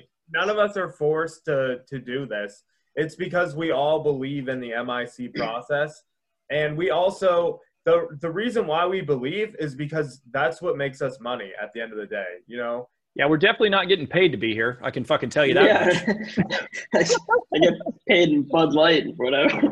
I mean, it's true. I mean, I feel like out of all the mods, like the more we talk to everybody, it's like the same thing. Every single moderator that has joined the team has dropped their ego, has busted their ass watching content. I mean, that's look, if being a mod too. That was part of it. Anytime we promote a mod now, Alex always asks me too. And anytime I have something, I'll always ask Alex or Bao or Tosh or any of them. I'm like, dude, what do you think about this? Alex does the same thing to me. It's just a sounding board. But what you said was, you can't have an ego. Every mod has came in and either had an ego at a point and then lost it. But the people that have an ego, you'll never be a part of the community. Sorry. No. You'll probably never be a good trader. You'll be an outcast. I don't care how good you are. You'll be an outcast because of the ego. Yeah. That's just the reality. I don't think I've met a good trader or likable trader that has an ego like that too, or that just hasn't had those moments that you talk about, those like, I don't want to say sleepless nights, but those frustrated times where like you just had to put everything you had into it. You call those head in hands moments. That's a head in your hands moment. Yeah. Mine is in the shower. Bed, head in your hands, and you're like, can I fucking do this? Can I continue with this? That was me about 6 months before MIC started. Took the biggest loss of my career. And the best lesson I could get from that, I was borderline, bro. I was literally borderline quitting. Borderline. Took 2 weeks off. my daughter's second birthday, the day that it happened. So I had to go jump in a trampoline park after I lost 50% of my entire accounts in one You sure just jumping off a bridge? Dude, I'm just like jumping. I'm just like, happy birthday. No gifts this year. I'm the saddest person in a trampoline park. If anybody can go to a trampoline park and not smile, it was me that day. Dude, it's like, it's kind of, you know, it's the same thing. It's like, you know, I've never seen one cry on a jet ski, right? All you do is laugh. You would have cried. He's like, what? I've never seen anybody cry in a trampoline park. Yeah, I was borderline about to cry. Dude, like literally, it was the most money I'd ever lost in my entire life. It's more money than I ever made in a day, for sure. Because I just compounded a lot of small wins. Yeah. I never had like big parabolic winners until I traded Tesla on the big first red day. That was my first ever really like solid win. And I would just normally, it was 300, 500, 700, 1K. And it was just a compound of that stuff because, dude, that stuff adds up. Yeah. If you can consistently do that, it adds up faster than any 20,000 this day, -2, -5, -1, -3, -3, -3, 40K, -5, -5, -7. And it's like, dude, it adds up fat. I will take $500 a day every single day for the rest of my fucking life to not do that emotional, like -20 plus 40. We preach it every day. Yeah, I will take it every single day. But it was a 50% loss on my accounts, and it was, I almost quit. I took 2 weeks off, and the promise I made to myself was, if you take 2 weeks off and you don't feel in your heart like you need to come back, you're done. You're done. So I took a full 2 weeks off. I didn't open a single like message. I didn't open anything.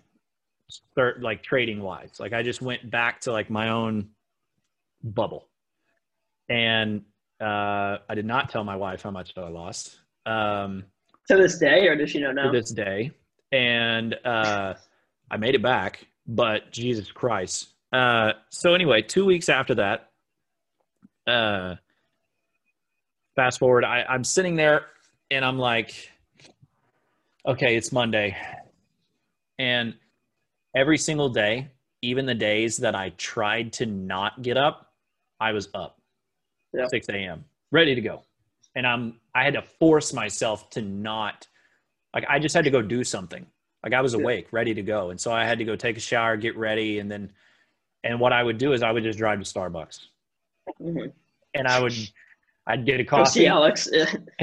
And I would be like, yeah, right. I'd get a coffee and then I would just drive around until I had to go to work. And I would just think about shit. I would just think about, you know, I lost X amount of money before, you know, and it was a moment where I literally, like, that was the first time I ever thought about like legitimately ever had a thought that I was like, man, maybe I'm better off not even here. Maybe I'm better off like not even around. I think my family might make more money if I was dead. I got a pretty good life insurance policy.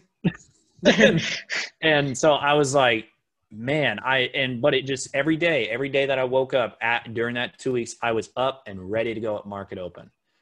Before market open. I wasn't like 5 minutes before market open showing up. Like I wasn't doing hand on the buy button, baby. Yeah, I wasn't hitting the horn like here comes Cinnamon to the center stage. We're gonna buy SGBX at 190. Let's go 190, 190, 190, 195, 197, 195. Yeah, it was like I wasn't some fucking auctioneer.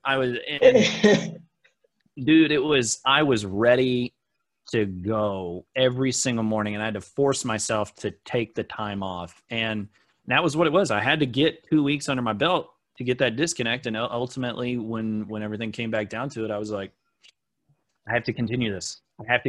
I will not be beaten by the market. I will not be beaten. See, it's what's fucked is like people don't talk about those, like, the down days. Like I don't even know how to describe the feeling because I've had the days where RKDA wasn't even my lowest low. Like, dude, I'm telling you, No, like dude. RKDA emotionally, I know we just talked about that a minute ago. That wasn't even my lowest low. That was not my lowest low. Intelsat, the ticker I, that was what I lost 50% of my account on. And I'll never forget it. I'll never forget it. I'll never forget it for the rest of my life. All the lessons I learned in that. The number one lesson, and so you asked earlier, what was another lesson that I could go back and tell somebody? So it would, to kind of full circle into that, was fundamentals mean nothing until the technicals confirm it. Fundamentals don't mean jack shit until the technicals tell you it's time. Exactly. And the technicals in that trade never said short it, but I kept shorting. Because that fucking company, all they did, I was, again, too smart for my own good, okay? I'm not saying I was, like, intelligent. I was just too educated enough. I knew too much to, like, I knew how to dig too deep to get super biased. And I dug and I dug and I dug. And all this fucking company did, they're a satellite company. All they did is they would run up a fuck ton of debt, open a new subsidiary, sell the debt to that subsidiary, and then start to reaccumulate more and more and more and more and more, open a new one, dump it into them, sell it to them. And they would just creatively move the money. They were billions of dollars in debt, in the red. They were so upside down. Guess what? They went bankrupt and listed on the OTCs now. But I couldn't outlast it. I could not outlast it. Yeah. I couldn't outlast it. That is a big, like, supply and demand factor. I was fucking right. Yeah. So where you I was right. I was right. Where you can be right, but it's one of those like big short moments where it's like, has the crowd done the same type of due diligence that you have done, right? Are all these people who are pressing the buy button as educated as you are short? And the answer is no, probably not. They probably aren't. But people are still buying. People are still buying the hot chick. People are still going up because until there's a reason for them to sell, they won't. And that is a big, big, big lesson in my trading career where I have noticed. That's why the death candle works so well. That is why the MIC process works so well. Because until longs need a reason to sell, until they get scared. There's no reason, And it's just like shorts on the other side for me longing. Until shorts need a reason to cover, until it breaks high day, until it's made a higher low, until we have shorts upset, there's no reason for that stock to go over highs. And there's no reason for FOMO longs to go in and chase that. And that is a big, big, big lesson that has helped me a million times over. And I know it's helped you as well. I know it's helped James too. And that's a big, big lesson that's helped me. The second lesson from that trade was I was immediately down in this trade. Like as soon as I started the trade, like I started shorting like 2 weeks before it ever had the big day. Yeah. I was in anticipation of their earnings. Okay. And so, you know, everybody knows the thing of, you know, don't trade in upcoming events. So that's not the lesson here. Everybody knows that. I'm not going to say that, reiterate the same shit that everybody fucking says. The other lesson is I was immediately wrong in the trade. And it goes against me and goes against me and goes against me. And I continue to average in. I'm scaling in. I didn't start big. I knew that this could take time. And it immediately goes against me. I'm about halfway sized into it at this point. And it has one really big tank day. And I remember being up, literally, I remember the number to the penny, $186.47. I remember being up 186. And in the same day, I was red again. And so my best advice is, this is always my rule. If the trade immediately goes against you and then it gives you an opportunity to break even, get the fuck out. Always. Get the fuck out. I don't care where it's at on the chart. Do not reassess the trade and pretend it's a new trade, because you have all this like rebound dust all over you. You know, you're trying to bump uglies with this girl in the club, but you still got this other bitch's lipstick all on your neck. And you're like, no. And she's like, what's that on your neck? You're like, don't worry. I'm just short a lot of shares of Intelsat right now. Like it just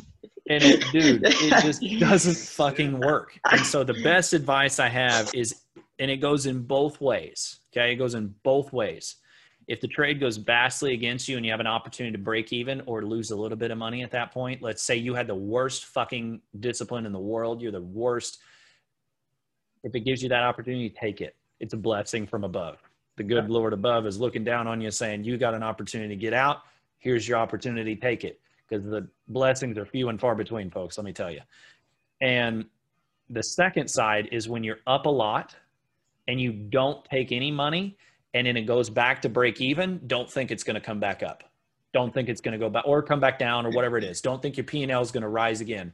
If you go through in what you call the floor amount, okay, it's a floor amount. If you're doing any algorithmic trading or anything like that, it's called a floor. And basically, let's say you go and you set a target and you say, okay, once I'm up $500, if it gives back $250 at any point, I'm out. And so once you get up X amount of money, you have to set this point that I will not allow myself to give back this amount of money of these potential profits, unrealized profits. Because unrealized, man, it's like sitting at the blackjack table and you just keep winning. You keep winning. You keep winning. None of those are realized gains until you stand up from that table and walk the fuck away to the cashier and cash out your chips and walk out that bitch. It's all fake money at that point. Why do you think they give you fucking poker chips and not real money? It's the same thing as stocks. It's not real. You're literally not sitting there going, this is a $500 bill that I just bet. This is 10 grand. I didn't know. It's a fucking poker chip. Yeah. It's the same thing as stocks, man. I've given back. I remember days where I was up like $1,000, thousands, or whatever. Yeah, thousand, yeah. And I just remember giving it back because it was unrealized. And it'd go back to your average, and finally, when it went red, you'd take it. Yeah, but if you give me $1,000 in person and you just take it away from me, of course it would be like, what the fuck? You're like, bro? I'm gonna kneecap this motherfucker. Yeah. Dude, and I love what you said about just like the chance. While you were saying that, I just had, I think, PTSD, and I just almost like blacked out there. Of the times where I FOMO shorted the bottom of a range, got squeezed, and then it came right back down, and I said, I'm about to be right. And I didn't take it off. Yep. And then I ended up taking a fat loss when it said, boom, and Harry started buying it up that way. And I can remember it. Here's the signal. Here's the signal, folks. If you're short and it blesses you and you get blessed and the market blesses you and says, here's an opportunity to break even, and Harry Haas goes long from that is the signal, folks. That is it's Harry signal and Tay. Bail. Yeah. Well, even today, what did Jorge Masvidal say? He's like, you got blessed. Yeah, even today on EVK, where I was like, okay, watching for Zombie, and then there were some people who were like, I don't know, and I was like, the VWAP. And then we had Alex come in and say, okay, that should have done lower. I'm done for the day.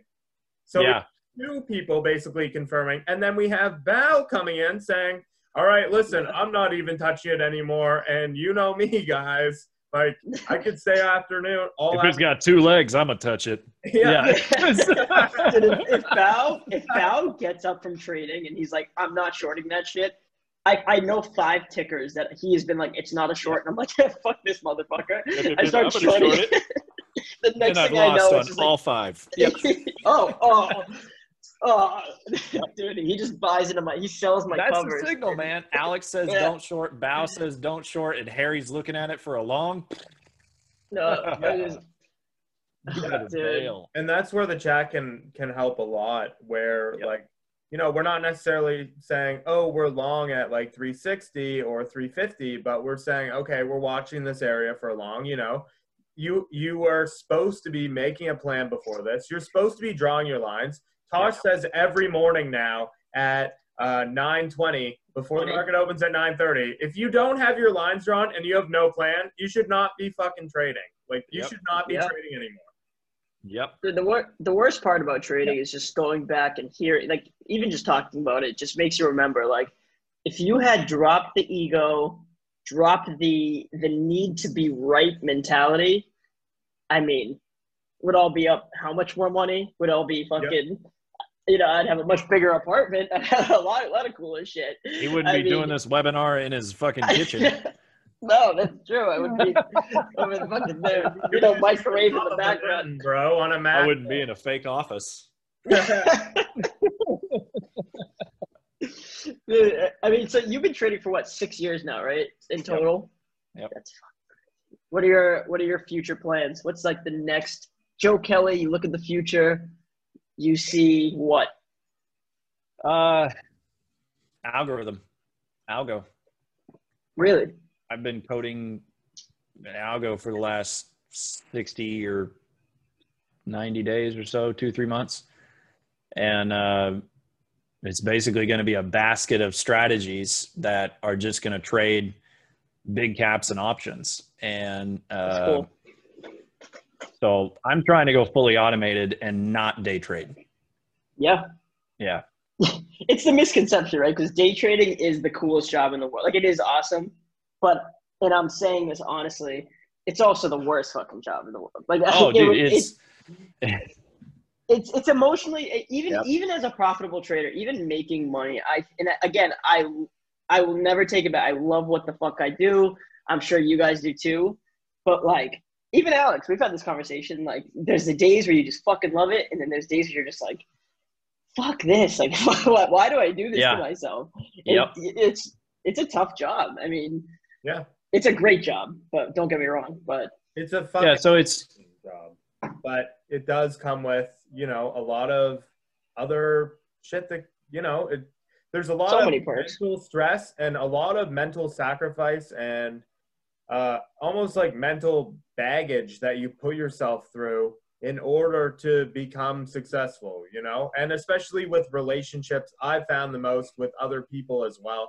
And maybe because I'm younger, I have to like fucking deal with a lot of more people telling me what the fuck I should do with my life, or even, everyone has their own opinion, because like, even with James was a hair cutter. Even with Joe, like Joe was older when he got into trading. I think a lot older. You were older than me, weren't you? Mm-hmm. Yeah, you started when you were 12, right? Yeah, like I started trading when I was in fucking like grade 11, That's when I fucking started. And so everyone was telling me bad idea. And, I think when a lot of people and like, there's a lot of like kind of doubt cast on you that like, oh, what you're doing right now, you can't make a career out of it. Or I think there's a lot of mental fucking, mental stress and shit. No, you just said it. There's a lot of mental fucking. I mean, mental fucking. It is. Honestly, that's the best fucking way you can. That's the best fucking. I agree. Yeah. I just sit fucking there in the mental like fucking. Yeah, tell me that I'm a piece of shit. I've learned how emotionally. Dude, one time, my buddy, we were driving. I forget where we were driving. And I don't know what it was, but we were just talking. And, sometimes you'll just like, it's just like instead of people saying, and it's like that mental pause. Yeah. Like for a little while, my thing was like, I'd say something, and I'd be like, butt fucking. And he was like, butt fucking, what? and from that moment on, I've always listened to people's sentences. And when they'll say like, this and then they'll say fucking, it's like it just goes so well. It like you're like mental fucking, and then like I'm like, yes, that works. But it was just that day that he went, what'd you say, butt fucking, what about butt? And I was like, oh my god. No. And I was like, ruin that forever now, golly. And dude, that was like, it was, instead of me saying, like at the end of a sentence or something like that, and like a pause, I would say it, and I'd be like, man, but fucking, and one time he just goes, butt fucking, and I was like, did you just say butt fucking? Yeah. He's like, oh gosh. You never hung out with It him must have again. been on your mind after fucking, losing trading for a while. Oh. Dude, this happened After the eye long trade. before I ever knew about the market. Oh, Yeah. This was still when I was a skateboarder in high school. Dude, I would have loved to meet high school Joe Kelly. I mean, I No, feel you like, wouldn't. I was a dickhead. dude, I was a grumpy little asshole. I was a dick. Dick, man. Harry, you and I thought it was fun to be mean. I wasn't ever a bully to people, Yeah. but I was always really sarcastic. And so it was like you could never say anything serious to me that I didn't try to like come back with some smart ass remark. And it was like I would never bully anybody, but somebody could probably call that emotional bullying in some way. But I would never like talk shit. You know what I mean? I wouldn't say like bad, but I was always like, you can't ever have a serious conversation with Joe. Fucking hell, golly. And so mind fucking. That's mental fucking. That's mental fucking. But dude, the mental side and the emotional side of trading is, I mean, like Harry was talking about earlier, is the side that people don't talk about. So this was one of the questions that we didn't quite fulfill maybe everybody's question about, but I did work full time before going full-time trading. And that's everybody's question to me every time is, how did you make that transition? How did you get out of it? Because a lot of people, they have a job that like allowed them to trade and then they just got out of it. Like I didn't have a job that allowed me to trade. I was literally 12, 14, 16 hours a day, like working constantly. And so it eventually just became, that's why swing trading worked so well. And I didn't actually finally quit until like I felt like I had MIC, that's for sure. Like I had all the support, all the freaking emotional support to go along with it to actually make that transition. And it was all of these people, it was all these people around me that were like, are you not a full-time trader? And it was Alex, he would be like, do you trade full-time? No, I'm still, I still work. I remember the day you announced it, man. I remember that. Do what? I remember the day you announced you were going full-time trading, and like you posted the picture of the check that you had made from trading, your first check that you took out. Right. Yep. Yeah, yep. I remember that was the first time I ever paid myself. And it was like, it wasn't even that much money, but it was it was the first time I'd ever wired out. I just thought that you needed to just keep growing your accounts until they were just as big as you could get them, until, they made and so I never known, like, just wire out, just pay yourself a little bit. Never would have done it until MIC. And it was actually Nico that kind of ingrained that in my head. And Nico instilled that in me as well. Yep. Yeah. He would talk to me about, he'd be like, just request a check, because then it feels like a paycheck to yourself. And it's the most rewarding feeling in the world. Everyone loves to cash a check. I was like, that's true. And I was like, boom, done. And so it was the first time I ever wired out. And I didn't even wire. I think I wired out like $400, but I wired out to go. It's a paycheck. Yeah. I wired out to go to the most expensive restaurant in San Antonio for me and my wife. And that was what that paid for. And that was the first time I ever wired out. And everything else, I'd always lived off my income from Ford. And then, so the way to quit, that's what everybody asks. How do I quit my day job? Well, let me tell you the biggest mistake I've ever made in my trading: quitting my day job. It was biggest mistake in my career ever. Quitting that, it freed up a lot of my time. But what I would recommend is find a career that allows you to trade and then continue to make money in a non-market environment. That, like James is a business owner. James continues to run the barbershops. I do it. Harry just shows up at everybody's fucking barbecues drunk. And he's that creepy uncle. He's a creepy uncle. What do you do outside of trading, Harry? What do you do? I actually don't know. Well, it's pretty much, like I just trade full time and, basically. So when the market closes, what do you do? What do I To do? bed. Yeah, what do you do? I usually like. This goes from interviewing Joe Kelly podcast to what do you do? Well, I Harry? mean, yeah, I do so basically I went to university for 2 years, dropped out. What'd you go for? Business. Commerce. That's vague.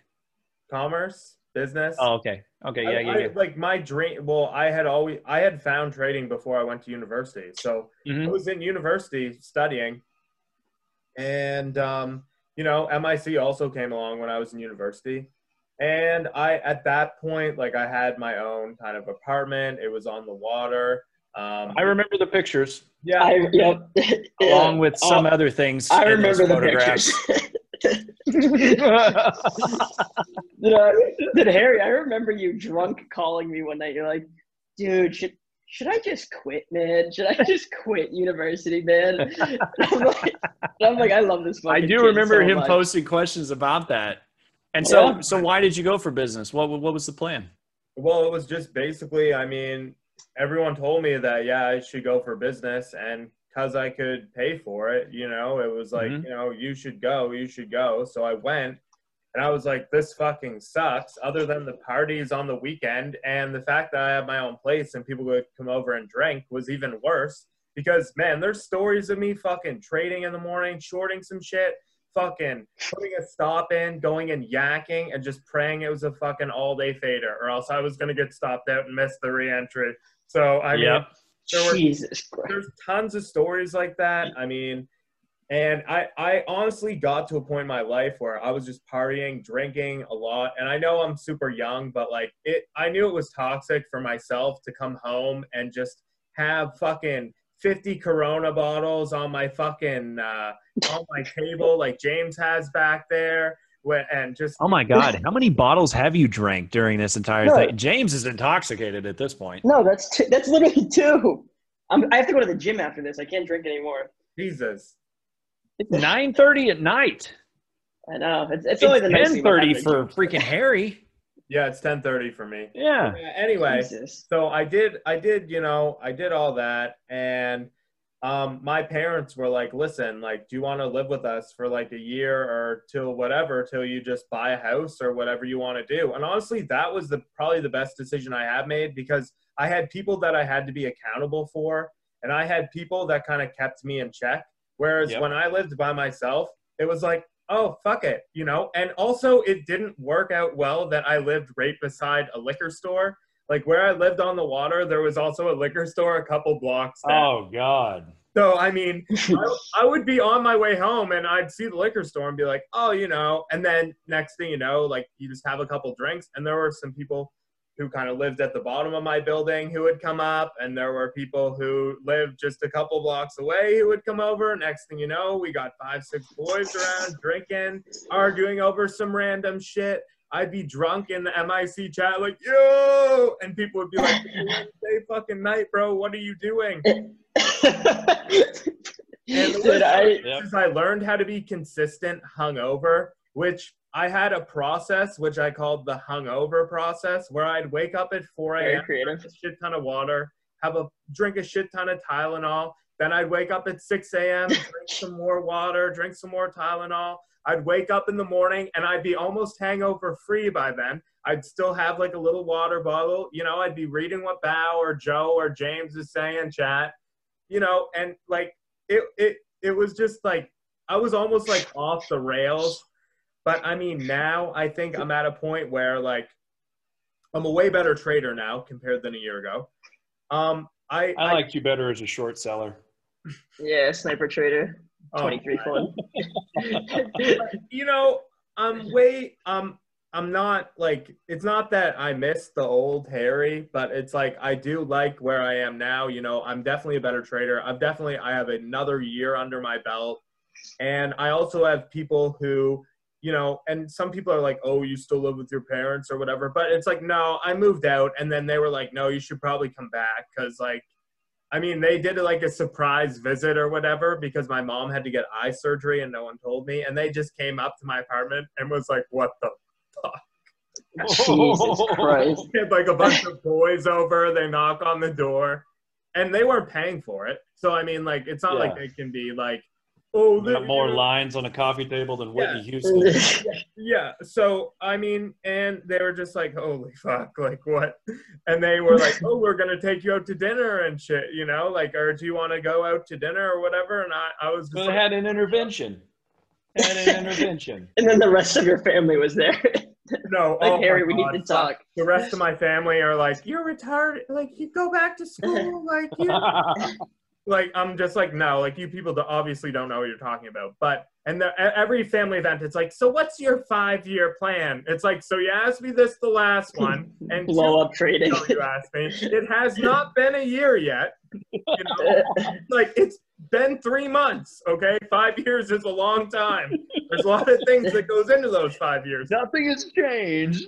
I can assure you nothing's changed from the last 2 weeks when you asked me what my 5-year plan is. Trust me. But I mean, it's honestly good. I also have some younger siblings who, like, you know, if they go somewhere or something like that, because all my siblings were from me and my younger sister, it's like 8 years apart. So it's crazy that we're all spaced out, super crazy. So like I'm in second year university and my brother's like in grade 6, you know? That's funny. Yeah. So like we're all super spaced out, and I don't know how that worked out. So basically you're saying is you were the only planned child. I know. Everyone else was an accident. Was Harry unplanned and then sure. they What?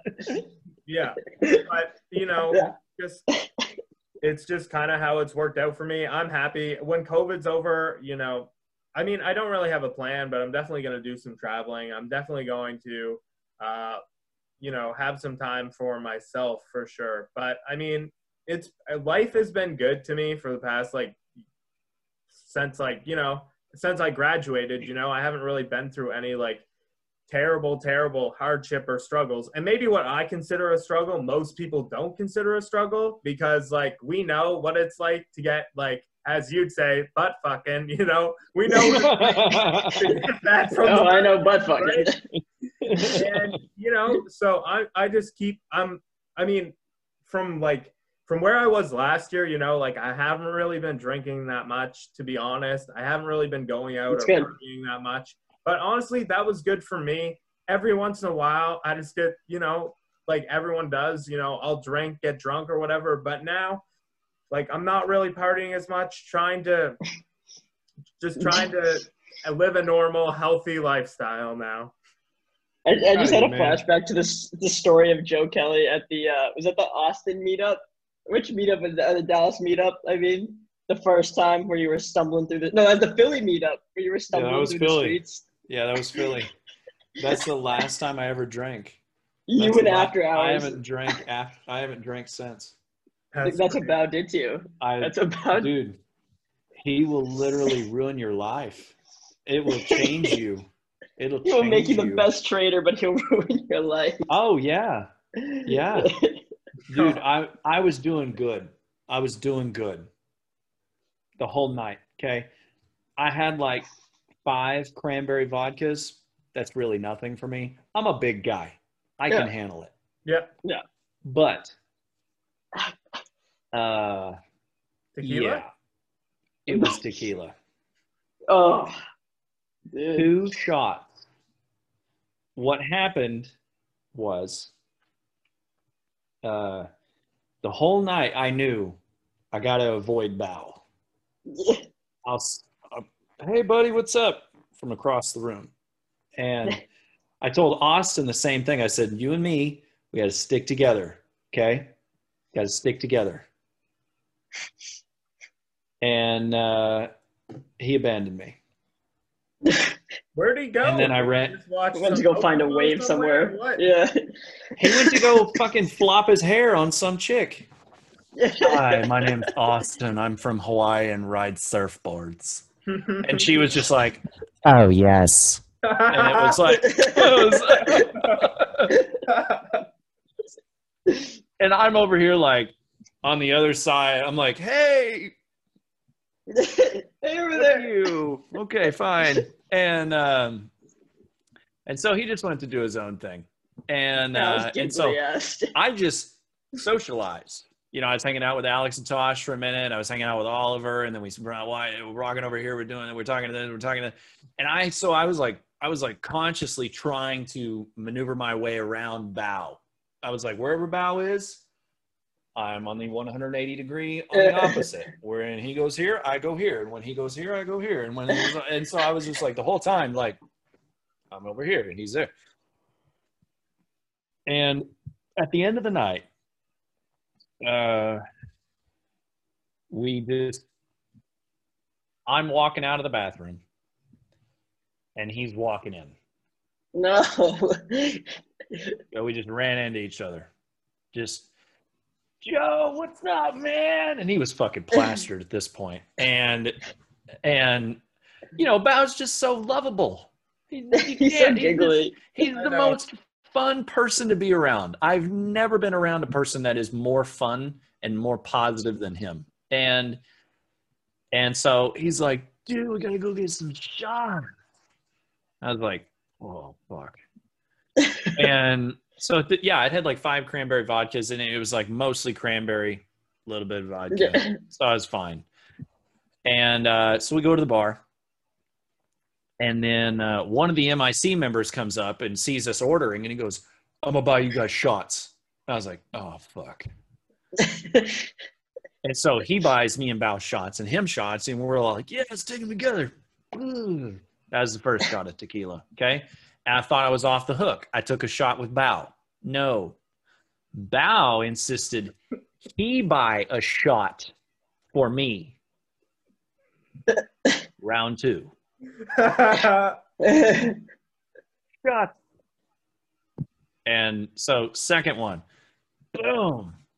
Oh, dude, this is in a very short period of time too. Okay, yeah. Mind you, this is not like periods of where we walk away and come back and walk away and then come back. No, it was back to back. And so we hit it, and he's like, oh man, that's good. All right, one more. I was like, no. He's like, let's do it one more. And I'm like, fine. And he was just telling me, just one more ad. Okay, let me short it just a little bit more. I'm gonna short just a little bit more. And then I just like that third one, bro, was just as soon as I threw it back, I was like, oh, this is gonna end bad. This is gonna end bad. And at that point, I decided that I had to go piss again. Yeah. And so did Bao. So I don't know why, but me and Tosh and me and Bao always end up in the bathroom at the same time. Apparently we're aligned on the same schedule. Yeah, same bladder. Same bladder schedule. And yeah, so we go to the bathroom, and then at that time they flip the lights on in the bar, right? In the club that we're in. And it's just like, and so we're like, what the fuck? And everybody that was hot, not so much anymore. And it's one of those like zombie times when you're like, I'm gonna go by myself. The demand is fading. Yes, yes, the demand is fading. Oh my god. It was like discovering a hidden ATM. You're like, Jesus Christ. I see what you did there. I see how you called it a sales agreement. Yeah. And no, anyway, so we leave. Okay, we all get together, we leave. Austin rejoins me at this point. All of a sudden, we're arm in arm again. Austin doesn't drink, right? He drank there. He drank. That was the only time. That was me and him. That was our pact. That was our pact. Yeah. We don't drink, so we will drink together, moderately. He had like 4. I had 5. I was like, we're good. We're even. And then I ran into Bao. He avoided him the entire night, and that was bad. So all of a sudden, me and Austin relink, right? Arm in arm, ready to go, ready to leave. No bathroom upstairs. They wouldn't let you back in the bathroom. So you just had to leave. So we left. And everybody was like, I was like, all right, cool. I'm going to go back to the hotel and I'm going to pass out because I got to piss like a racehorse. No. Chad and his wife from Cobra, me and Austin, a bunch of other members from MIC. We all decide, no, let me rephrase that. They all decide that we're going to go get pizza at 3 a.m. because there's this pizza place around the block. Okay. They said around the block. 8 blocks later, we're still fucking walking to the pizza place. I've had to piss for 8 blocks and I am mammered. Okay. Gone. And I'm just like I'm like walking in the back of the group, like talking to Chad and his wife. And I'm like, yeah, guys, it's fine. You had a good time? Me too. Great. I'm like, man, I can't wait to get there. I got to piss so bad. And so they're like, it's just down the block. It's just one more block. This is fucking like 8 blocks has been like 7 blocks gone by. I'm like, you said that. In Canada, you could just whip it out in a little alleyway. There's not enough people to even see you. So, dude, there was an alley between the buildings. It was dark. And there's a trash can. And I felt like I was on an episode of like The Punisher or like Daredevil, you know, like how everything happens in the alley and it's all dark and it's like the trash can. And I was like, I felt like I'm in that city moment. And so like I just walked back there and I'm just like right next to the I'm like right next to the dumpster. And I'm like, that was my moment where I'm like, you have hit an all new low in your life. When you are literally urinating next to a dumpster, you need to stop what you're doing and rethink that was when you stopped everything. drinking. And that was when I stopped completely. I don't casually do it anymore. I don't do it. I don't do it. And I was like, no, I'm telling you, bro, you can't keep up with Bao. He will retire you. He will retire you. You will be Michael Bisping thinking you can take on George St. Pierre, and he's going to retire you. You are gonna fucking hand over the belt and you will be retired. I tried in San Jose, failed, didn't work. I tried in Dallas, failed, didn't work. And then there was San Jose, Philly. Dallas, Philly. There was another one. The first New York meetup. New York, there we go. That was it. So it was Dallas, San Jose, New York, Philly. And no, never again. And now you're done. I'm done, bro. But that was it. I was like, I'm out. I can't keep up with this. So anything else?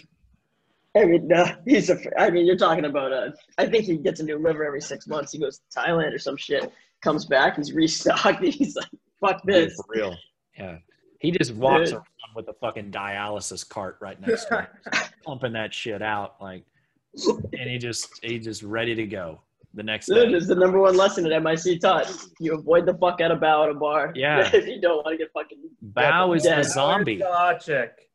Yeah. He's the hot chick. He's the hot chick at 10:30. Walk away. Bao is Don't Kodak. Bro. Yes. No, he's RKDA. He's fucking Kodak, RKDA, BPTH, SPI. Bro, he'll fucking limit up on you, and you got no warning whatsoever. Misses your hard stop, just blows right through it. Market maker won't even execute because the bid's too far apart. Like you won't even nothing. Just you're done.